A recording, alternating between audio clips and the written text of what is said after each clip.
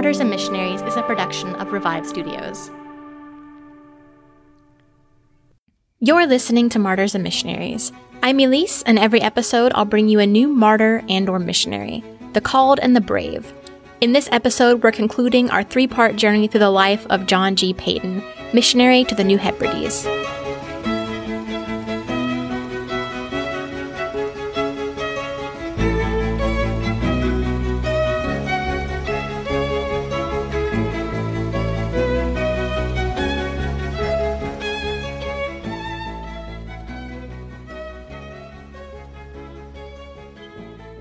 So it took us about 2 months, but we are finally here at the 3-part ender to the life of John G. Paton, and it took me a lot longer than I would have originally anticipated. And part of that is because the biography, like I mentioned before, is just very detailed, very in-depth. The other part, if some of you guys have been following the show for a long time, you know that my family and I live in Cambodia, where we work as teachers at a very small mission school. And up until recently, we were online, and now our students are in person. This is the 2nd week of that, and so our schedules have gotten a little bit more hectic.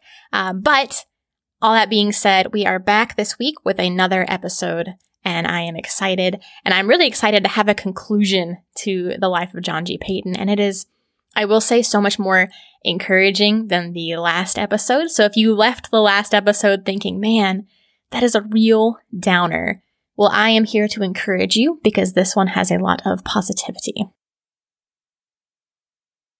So after Paton leaves Tana, he goes back to Australia and then eventually spends a couple years in Scotland and England, where he's talking about his experiences.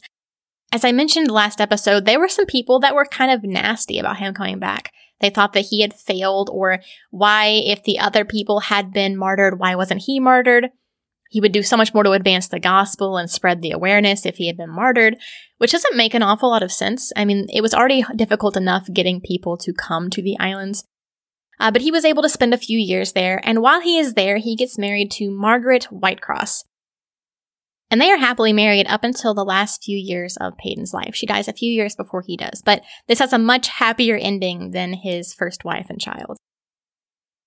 In 1865, the happy couple lands in Sydney, and they go to look at the Dayspring, which is a very lovely boat that was granted and gifted by donations, and it is to be used by the missionaries who were kind of going from island to island. And if you recall in part 2, one of the big issues for them is not having reliable transportation off of the island, or even reliable shipments of things coming in.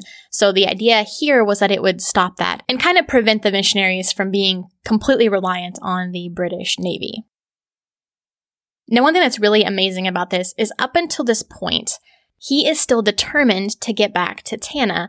What's even more incredible is his new wife is also okay with going back to Tana, even after hearing all the harrowing tales that I'm sure he told her in immense detail, because if there's one thing that Paton was, it was very detailed. Now, when he arrives at Anetum, he also has a newborn son. They arrive in 1866, and he finds out that Abraham had died while he was away. And he writes this: "While staying at Anetum, I learned with as deep emotion as man ever felt for man, that noble old Abraham, the sharer of my Tanese trials, had during the interval peacefully fallen asleep in Jesus. He had left for me his silver watch, one which I myself had sent the dear soul from Sydney, and which he greatly prized. In his dying hour, he said, 'Give it to Missy, my own Missy Paton, and tell him that I go to Jesus, where time is dead.'" And not that this is in any comparison to the loss of Abraham, but he also finds out that his dog had since passed away as well. And his dog was with him for all the trials on the island and had actually protected him many times. So when he gets to the island, it's actually tinged with a lot of sadness. And while he's there on the island, a group of missionaries get together. They have a council that meets every year. And they decided that the Patons should not head to Tana, but should instead head to a nearby island called Anawa.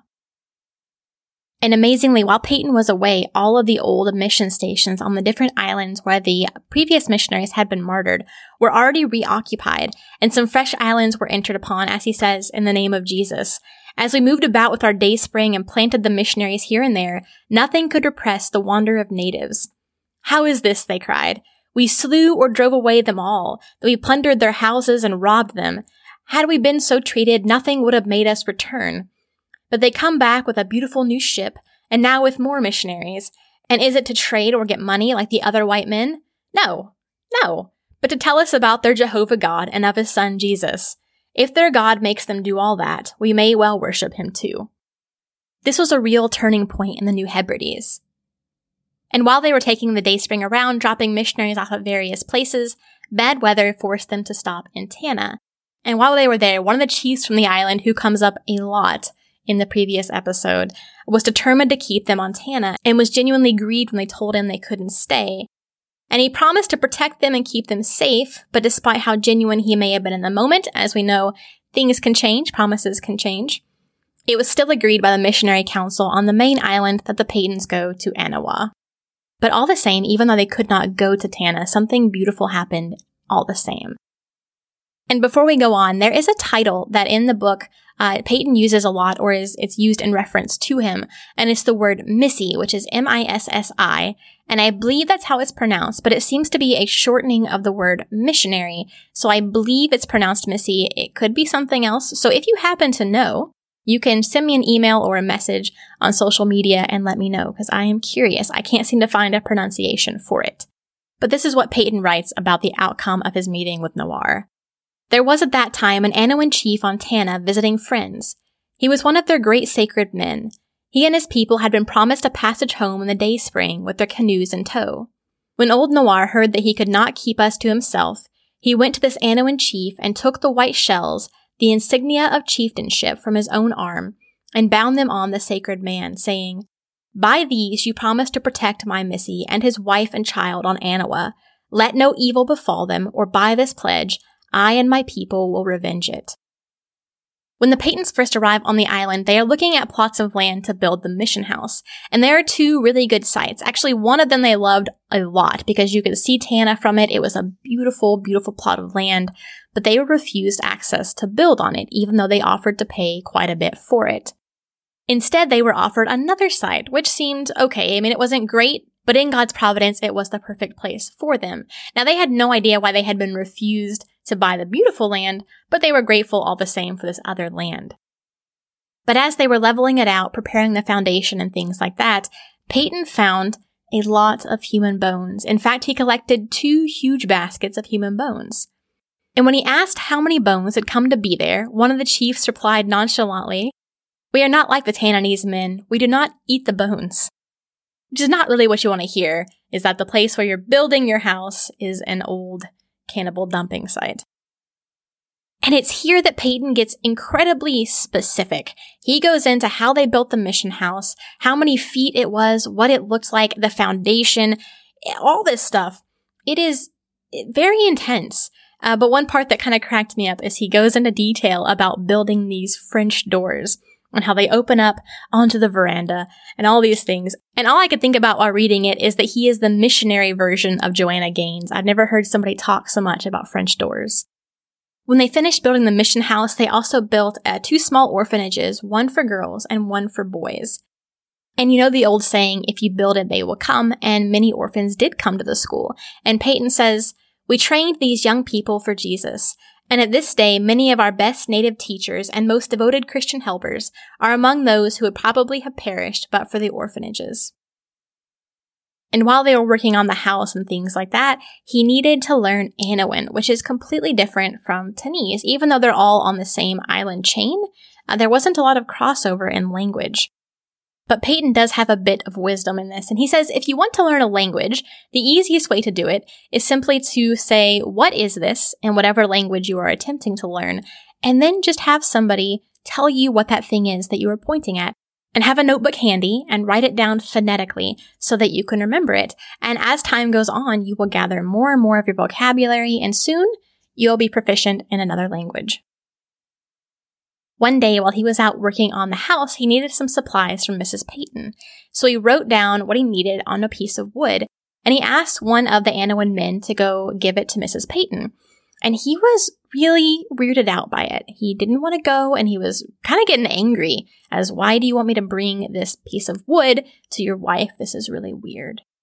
But he says, "By hard pleading, I succeeded in persuading him to go. He was amazed to see her looking at the wood and then fetching the needed articles. He brought back the piece of wood, and eagerly made signs for an explanation. Chiefly in broken knees, I read to him the words and informed him that in the same way God spoke to us through his book. The will of God was written there, and by, when he had learned to read, he would hear God speaking to him from its page, as Mrs. Paton had heard me from the bit of wood. A great desire was thus awakened in the poor man's soul to see the very word of God printed in his own language. He helped me to learn words and master ideas with growing enthusiasm. And when my work of translating portions of the Holy Scripture began, his delight was unbounded, and his help invaluable. The miracle of a speaking page was not less wonderful than that of speaking wood. You'll recall I said when they first arrived that they were denied buying a seemingly perfect plot of land, and instead they were given one that was used as a burial site for cannibalized remains. And they didn't know why they had been forced to this spot until many years later, when one of the chiefs became a Christian and related the story to an Anawan assembly. This is what the old chief said. When Missy came, we saw his boxes. We knew that he had blankets and calico, axes and knives, fish hooks, and all such things. We said, "Don't drive him off, else we will lose all these things. We will let him land, but we will force him to live on the sacred plot. Our gods will kill him, and we will divide all the things he has amongst the men of Anawa." But Missy built his house on our most sacred plot. He and his people lived there, and the gods did not strike. He planted bananas there, and we said, "Now when they eat of these, they will drop dead, as our fathers assured us, if anyone ate fruit from that ground except only our sacred men themselves." These bananas ripened, and they did eat them. We kept watching for days and days, but no one died. Thereafter what we say and what our fathers have said is not true. Our gods cannot kill them. Their Jehovah God is stronger than the gods of Anawa. So you can see in that they're very sneaky and they're very patient. And another way in which they're patient is their thirst for revenge, which is fairly well known among the islands. And in fact, they had one grudge that had been unsettled for about 80 years. All those years before, peaceful Anawans had gone to Anetum, back when Anetum was still an island of cannibals. And they were attacked there and eaten. Only one man survived, and he came back to Anawa to tell what had happened. The people were so enraged, rightfully so, that they took and they dug a deep gouge into the earth, and they said, "This gouge will never be filled until we have our revenge on the Anetans." And that revenge took 80 years. Now, fast forwarding to the current timeline, the Anetans were all Christians, and they were interested in sending missionaries to the various islands. So 2 missionaries decided to come to the island of Anawa. And everything was going really well. It was fine. Everything was seemingly peachy. But then they realized that these were men from Anetum, and they had promised to protect them already, so they realized they themselves could not kill them. So instead they hired men of Tanna. And these men of Tanna ambushed them and tried to shoot them, but the gun didn't fire. So instead they clubbed them to death. Now one died instantly, and the other was deeply injured. And a chief that we will meet later, his name is Namake, he dragged the man away and said, "Look, this is enough. You guys can stop it. There's no more need for revenge. Let this man go back to his people." So they listened to their chief, and the chief slowly nursed the man back to health, and then sent him off to Anetum. And this all happened shortly before Paton got there. And this old chief who had saved the Anetan's life actually became the first convert on Anawa. At this point, you may be thinking, that doesn't sound so bad. It sounds really pretty pleasant, honestly. I mean, especially compared with Tanna, and that is true. But he still says that he had to be very careful, because people would follow him around while he was doing things and would routinely try to ambush him or try to kill him. So oftentimes, his only recourse to stop them from killing him was to run up and give them a gigantic hug and hold on to them so they couldn't shoot him or hurt him, until finally they got so frustrated that they just left, which sounds really strange. And it is a really strange, mental picture. But it worked, and these people never actually shot at him. But this is something he went through on a fairly regular basis as he was just going around living his life. And during this time, the orphanage began to grow as many different parents began to entrust their children to the missionaries to raise and care for. And one of the first children that came to the orphanage was actually the Chief Namakai's daughter, his only daughter. Her name was Litsi the Great, And she actually has a really cool story that we did not get into on this episode in this podcast because there simply isn't time. But that's why I always encourage you to read the stories for yourselves.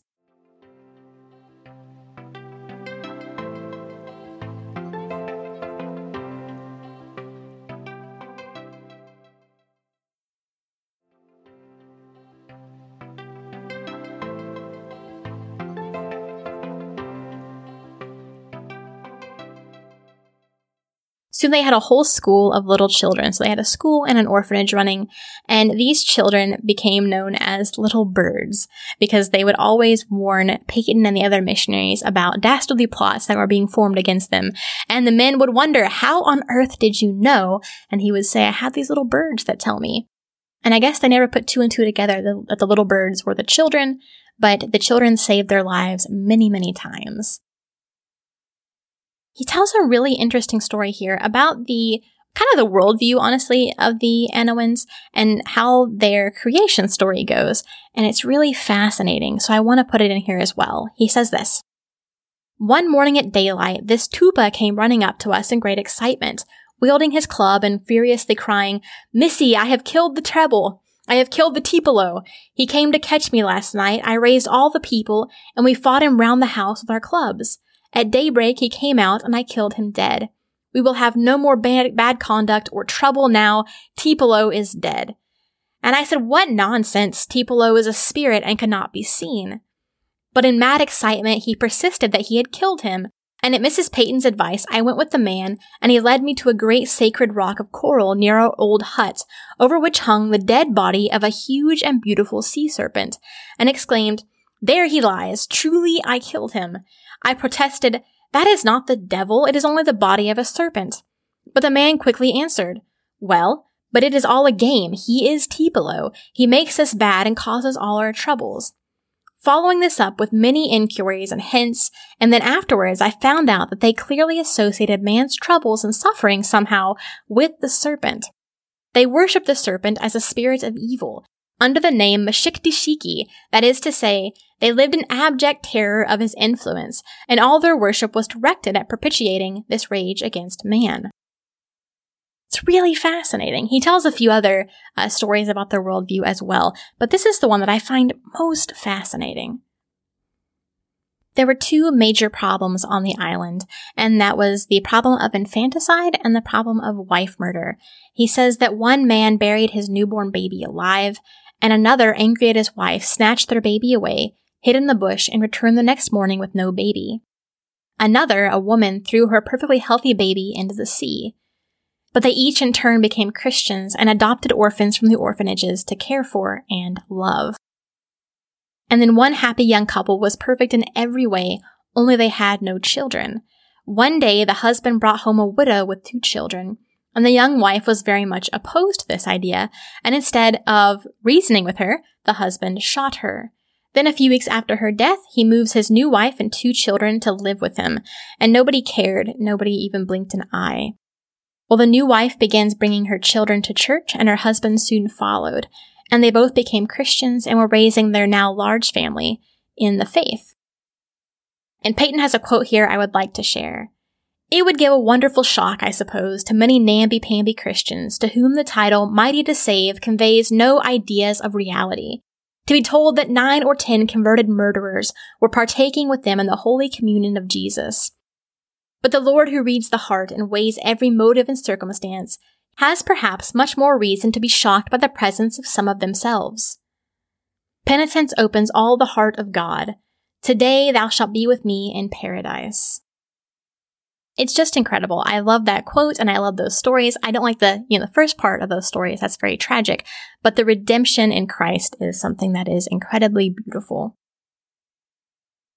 Anoa was an island that was very small, and it had basically no hills or mountains to speak of. It was very flat, and so not a lot of rain came through. And even the base and soil of the island was pretty much just coral. And so there was really not a lot of fresh water, if any fresh water, on Anoa. So the Anowans had dirty water to drink most of the time, but pretty much they lived on coconuts and sugarcane, because they had no fresh water unless it rained.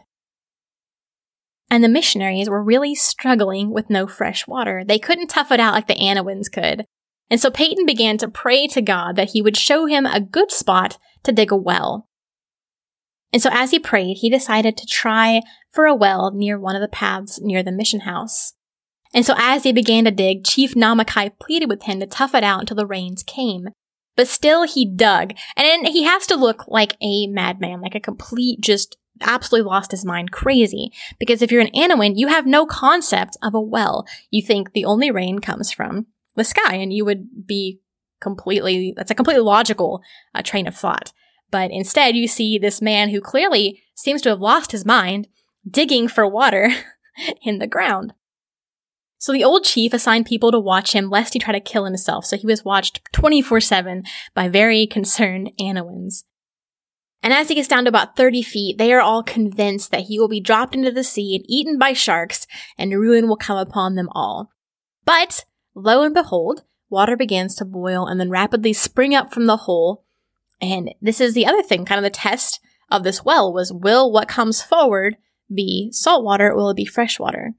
And it was indeed fresh water, which is amazing. He brought it up for them to taste. They were amazed. It was just incredible. People were like, oh, can we have this?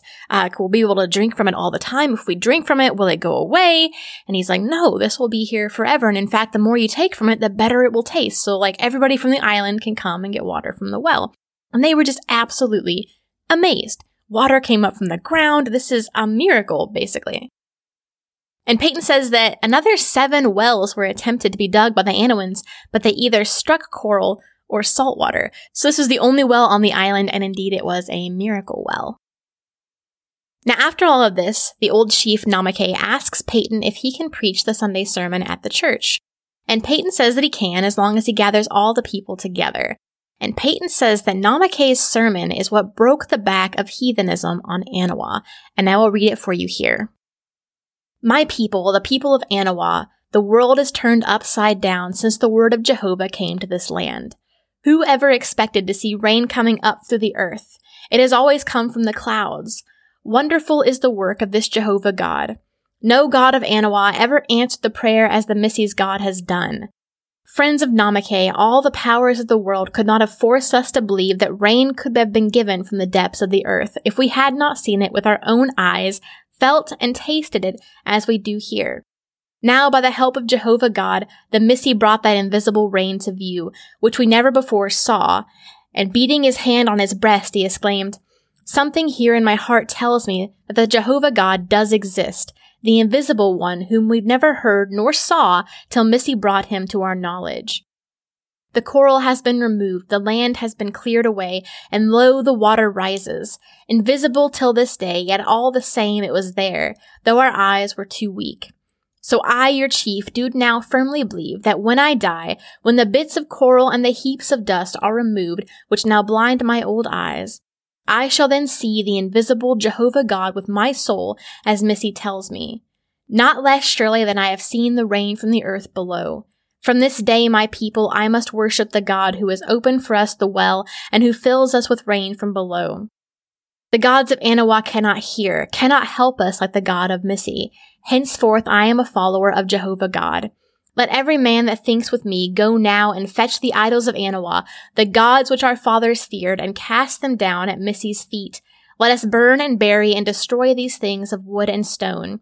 And let us be taught by the Missy how to serve God who can hear, the Jehovah who gave us the well, and who will give us every other blessing. For he sent his son Jesus to die and to bring us to heaven. This is what the Missy has been telling us every day since he landed on Anawa. We laughed at him, but now we believe him. The Jehovah God has sent rain from the earth. Why should he not also send his son from heaven? Namake stands up for Jehovah. And from that day forward, a complete change came over the island. It was law and order, it was grace, it was peace. People no longer carried their every possession with them wherever they went. And when I say every possession, they would literally carry livestock, baby pigs, they would bring with them to church because they were afraid to leave them at home, lest someone kidnap them, pig-nap them, would be the right word there. But anyway, they no longer did that. They left it at home, and if they came back and the pig was gone, then the law would deal with whoever stole the pig. And it really was just this beautiful thing, and he writes so intricately about it, all the little changes that took place on the island. Paton's ministry on Anawa was a labor of love, and he was able to translate the New Testament, establish schools, orphanages, and churches. And you would think, honestly, that he lived to be about 120 years old with all of these experiences that he relates. But no, he actually died in Australia in 1907 at the age of 82, still publishing hymns and books for his beloved people. And today, 82% of the New Hebrides people, or Vanuatu as it is called today, are Christians. And that figure includes the island of Tanna, where Paton had planted the seeds all those years ago. Let's close with this story about the death of Namake. We followed him a lot in this episode, so it's only right that we bid him farewell alongside Paton.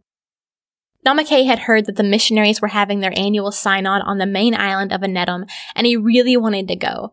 But he was so near death that Paton tried to dissuade him from going, because what if he died over there and the people on Anawa thought something shady had happened? So here we will pick up in the autobiography. But he and his relations and his people were all set upon it, and I had at length to give way. His few booklets were then gathered together, his meager wardrobe was made up, and a small native basket carried all his belongings. He assembled his people and took an affectionate farewell, pleading with them to be strong for Jesus, whether they ever saw him again or not, and to be loyal and kind to Missy. The people wailed aloud, and many wept bitterly. Those on board the Dayspring were amazed to see how his people loved him. The old chief stood the voyage well. He went in and out to our meeting of synod, and was vastly pleased with the respect paid to him on Anetum. When he had heard of the prosperity of the Lord's work and how island after island was learning to sing the praises of Jesus, his heart glowed, and he said, "Missy, I am lifting up my head like a tree. I am growing tall with joy." On the 4th or 5th day, however, he sent out for me at the synod. And when I came to him, he said eagerly, "Missy, I am near to die. I have asked you to come and say farewell. Tell my daughter, my brother, and my people to go on pleasing Jesus, and I will meet them again in the fair world." I tried to encourage him, saying that God might raise him up again and restore him to his people. But he faintly whispered, "Oh, Missy, death is already touching me. I feel my feet going away from under me. Help me to lie down under the shade of that banyan tree." And he laid down under its cool shade. He whispered again, "I am going. Oh, Missy, let me hear your words raising up in prayer, and then my soul will be strong to go." Amidst many choking sobs, I tried to pray. At last he took my hand, pressed it to his heart, and said in a stronger and clearer tone, "Oh, my Missy, my dear Missy, I go before you, but I know I will meet you again in the home of Jesus. Farewell." That was the last effort of dissolving strength. He immediately became unconscious and fell asleep.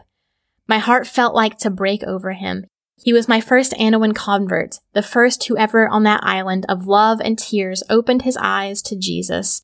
And as he lay there on the leaves and grass, my heart soared upward after his, and all the harps of God seemed to thrill with song as Jesus presented to the Father this trophy of redeeming love. He had been our true and devoted friend and fellow helper in the gospel, and next morning all the members of our synod followed his remains to the grave. There we stood, the white missionaries of the cross from far distant lands, mingling our tears with Christian natives of Anetum, and letting them fall over one who only a few years before was a blood-stained cannibal, and whom now we mourned as a brother, a saint, an apostle among his people. You ask for an explanation. The Christ entered into his heart, and Namake became a new creature. Behold, I make all things new.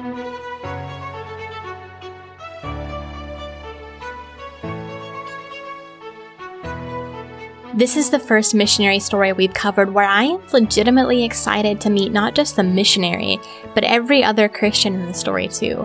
All of them are so cool and so faithful and just so inspiring. And you can really see how much he cared about the specific people he ministered to. And while this 3-part series was a real bear to put together, and I thank you guys for being so patient, I am also glad that I got to hear about all these amazing saints, and if you read his book, you will be too. As always, thanks for listening to Martyrs and Missionaries. I'm Elise.